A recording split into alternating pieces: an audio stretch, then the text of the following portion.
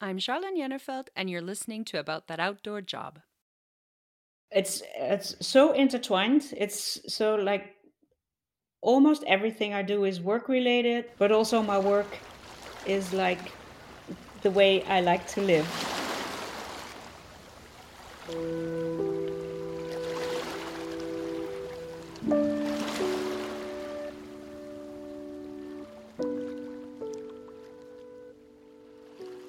This is Alexandra Gossink, travel writer and co founder of I Love the Seaside surf and travel guide. The sea has always been part of Alexandra's world. My dad was in the naval army, so we always lived somewhere at the seaside. We moved a lot, but it was always at a place at the seaside where he was stationed. So yeah, definitely. I think in all my life I've lived about 1 year in Amsterdam, actually, which isn't too far from the seaside. But I noticed all these things in me, like being restless every day and like looking for an escape somewhere. And then I realized, yeah, because I always lived at the sea. When you go to the beach and you look out, there's like nothing. There's just horizon. It's open fields. And then I realized I'm used to that, so I should just go back to the sea. Alexandra, do you remember when you first fell in love with the sea and the outdoors? I know that one. It's when I was about 4 years old. We moved as a family because my dad was in the naval army. We moved from Holland to the Dutch Antilles, Curaçao. They're like a small island group in front of Venezuela.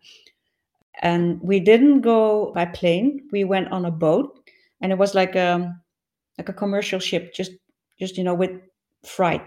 One other couple sailing on it, and we as a family. So four kids, mom and dad, and the dog.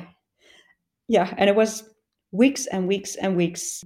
And they made us a little swimming pool, like really, really tiny, but I was tiny. So for me, it was like, way, swimming pool. And I remember looking out. Sometimes you saw dolphins, and like really clearly remember seeing flying fish, just like the fish that really jump out and fly a little bit over the water. And then we had a stop in Trinidad. That was so exotic. Just trees up until the water. Yeah, so that's my, I think that's my strongest childhood outdoor, like, wow, outdoor. There's something to discover here. There's something to see here. It's far more interesting than being indoor. And what does the sea mean to you nowadays? It's it's my place of sanity.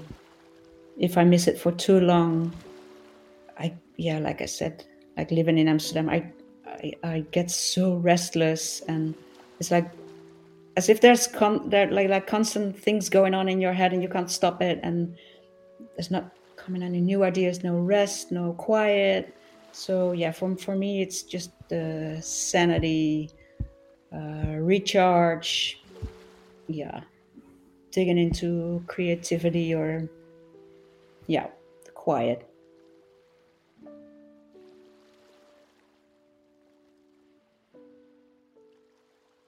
Alexandra knew she wanted to write and pursued that early on, but it didn't really pan out at first. You gave writing a go, but it didn't really take off. What did you do next? So I did the odd jobs.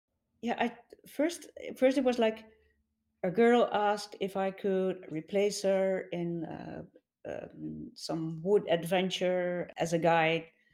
Um, I was teaching at the time. Also, I was teaching foreigners Dutch, so I was used to standing in front of a group.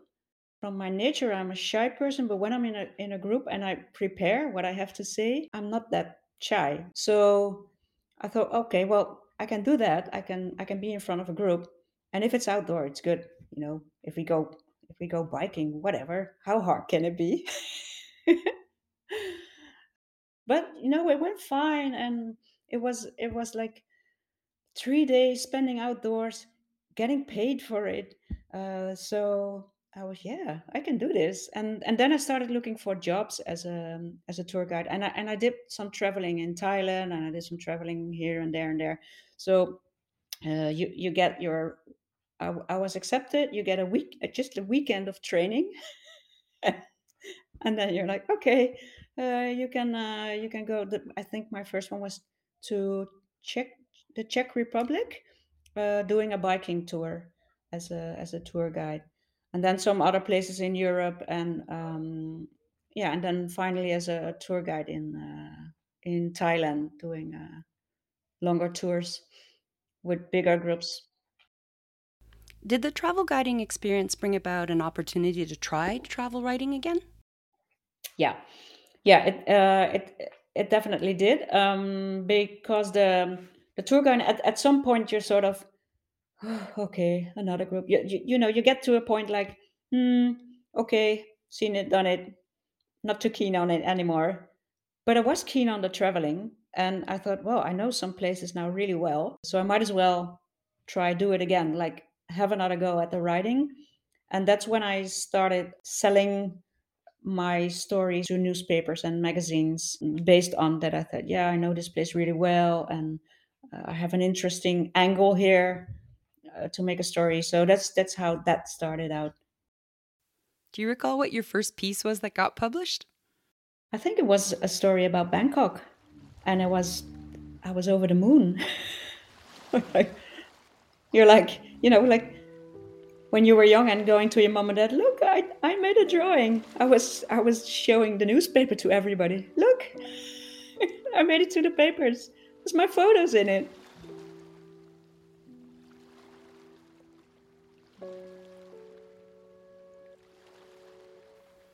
Like travel guiding, travel writing as a freelancer can be grueling. It's very competitive, and you continually need to keep up the hustle. It's also tiring, like pitching your ideas and thinking of new ideas, finding new channels. And I was always thinking, if I just could go from one big project to another big project, that would be awesome. But within my field, and working with other people also. Was that the starting point for co founding, writing, and editing I Love the Seaside surf and travel guides? Because we did this trip, we were doing it for almost 10 years, like France, Spain, Portugal, sometimes adding Morocco, and then staying at some places really long. So we got to know places, we got to know people, we got to know a little bit about how local communities worked and what the vibe was. um, and I was always pointing friends or other surfers to, like, yeah, you should go, don't go to the supermarket tomorrow, go to this little market that's behind this and this and this street. And yeah, like, you can have the best coffee here, it's only open in the mornings, but you should go there. And so all these things added up. Also the description of surf spots, and like some people just putting everything out there, and as if it was like accessible for everybody. I thought, no, it's not accessible for everybody. You should check your level, you should check with the community if it's okay to surf here. Yeah, all these little things added up to me wanting to do something with that, and also something with that knowledge. And then when I started talking to people, I remember talking to the girlfriend of him, who's now our designer and our third partner, and she said, "Yeah, I always love to know if at some spot, if if I can chill out there, if it's safe for my kids, if it's safe for my kids to surf there, or maybe I can have a coffee there." And I just thought, that's quite interesting. So all these little talks with people added up to the idea of I Love the Seaside, like a surf and travel guide. Surf, yeah, a little bit like the known spots, but more like what's around. If I figured surfers will travel anyway, and they will discover the spots anyway. That's not, I'm not there to tell them not to go or to go. They will be there. But if they're there, you know, see what's around you. what else you can do. And yeah, so there was the connection between the surfers and the locals. So that was the whole idea, to get that connection. So, what's a typical workday for you now? Depending on where I am, because we do still travel a lot, and we either rent a house or we stay in the van. The van life is a little bit different. But every day I just start going. I go out with my dogs wherever I am. This is how I start the day, going out for a long walk with my dogs. If there's surf, I surf first, and then either I do the emails first, or I just start. If there's a new, if somebody send like a new document to edit, I start doing that. If there's an interview to do, sometimes I have a call with, like the other day, I had a call with the girl who's doing our California guide. Sometimes we have a meeting in, let's say, in Amsterdam with our Chilean couple. Sometimes we have a little meeting with the three of us. Well, Dim, he lives almost like around the corner, and he has an office in the harbor. So we meet up, let's say, once a week. So it's, when we're not doing the actual research and we're not in a van, it's almost like an office job. but, with the freedom to go out when I want to walk the dogs or have a surf or whatever. So yeah, that's my day-to-day job at this moment. Yeah. It sounds like your work is actually a lifestyle. It's so intertwined. It's so like almost everything I do is work related, but also my work is like the way I like to live. I would say maybe if there's a negative side, is that there's almost no such thing as like, it's the weekend, because in the weekend I think, I have to answer this mail, or I can do this and this and this, so I won't have to do that on Monday. We always, when we're on the road, we always have our antennas up, work wise. So yeah, like the downside could be, it could be that every time when we go away, there's our antennas up, and it never feels like a holiday. But then again, it's our job to be on the road, and we can stop at every surf spot where we want. So I'm not complaining. No, yeah.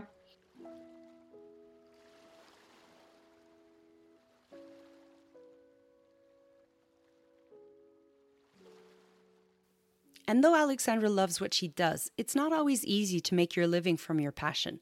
Though she gets to travel and surf a lot, she still struggles with finding the right balance for herself. When we're at a deadline, and we're at deadlines a lot, it's actually, I feel really guilty if I go for a surf. Um, I work in the daytime and after hours and weekend. So I do have the freedom to go out, surf, whatever. But you have this, I always call it like the homework feeling. You used to have like, yeah, I can play, but I still have to do homework. I have that a lot. Yeah. So yeah, I have the freedom, I do it, but sometimes it's a little bit like mixed feelings. And what other challenges come with the job? I think, yeah, well, one challenge is time. Like, you want 10 days in a week, 30 hours in a day.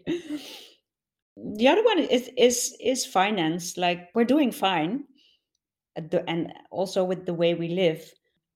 But it's like, it's still, I think, well, maybe every freelancer has that you still have, even if you have enough, you don't know what next month will bring. And so I think that's a big challenge.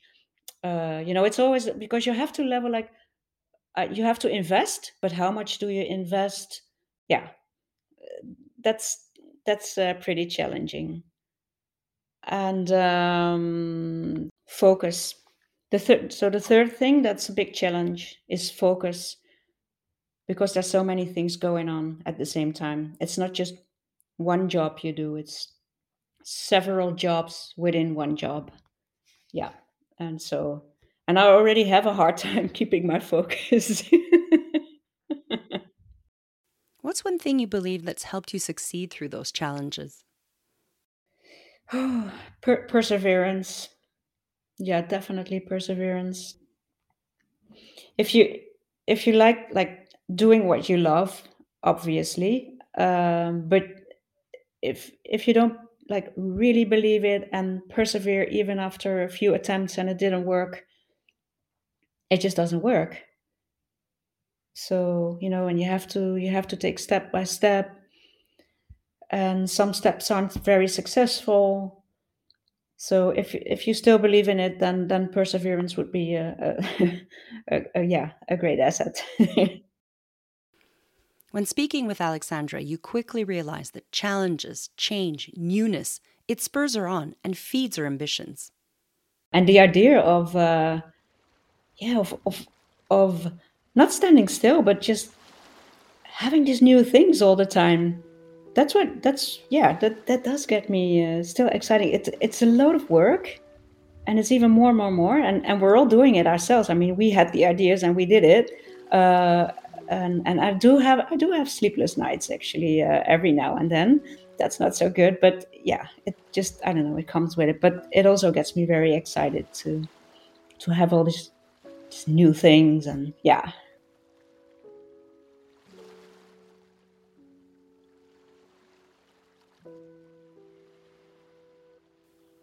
Part of the mission of the series Women in Outdoor Jobs is to share the stories and experiences of women like Alexandra, who've successfully made the outdoors their living, so that women who want to achieve that for themselves can benefit from their learnings and advice. This is what Alexandra would say to you if you're considering travel writing. First of all, you have to believe that your story is worth telling, and if you feel that, I'm pretty sure you're going to sell it somewhere because you're so convinced it's a story worth telling. So you will find your channel. The first pitch is like the most important. Like I said, you have to have an angle. Just saying, like, I've been to New Zealand and it's so great, and I can write a story about New Zealand. They're not interested in that. You have to say, I know this old fisherman in New Zealand, and he has a, I don't know, he talks to a tree and he gets ideas from that. And then he built his whole community around that, and everybody goes to him seeking advice. If you say it like that, then they think, oh my god, there's a story there. And New Zealand, and always add a photo, like one or two photos, so they have like a visual idea, and keep the pitch as short as possible. And then you won't hear from them. Well, first you make a call, then they say, yeah, send me an email. You send the email, then you make the call again. Did you see my email? And yeah, and try 10 at one time, not just one. There's 10. Go for the best first, and then slowly go down. Yeah. And not just wanting to enjoy it, because there, at every job there are downsides. So it's always so easy to say, yeah, you just have to do what you believe or what makes you happy. Sure you have to do it, but some parts will not make you that happy or ecstatic. A big thank you to Alexandra for taking the time to talk with me. You can find Alexandra on Instagram at I Love the Seaside and alexandra.gossink. Other resources are listed in our show notes. Thank you for listening. You can find About That Outdoor Job on Instagram, our website, and a number of podcast listening platforms. You can support our new podcast by subscribing and leaving us a review. A review makes our podcast more visible so others can discover it as well. This episode was produced and hosted by me, Charlene Jannerfeld.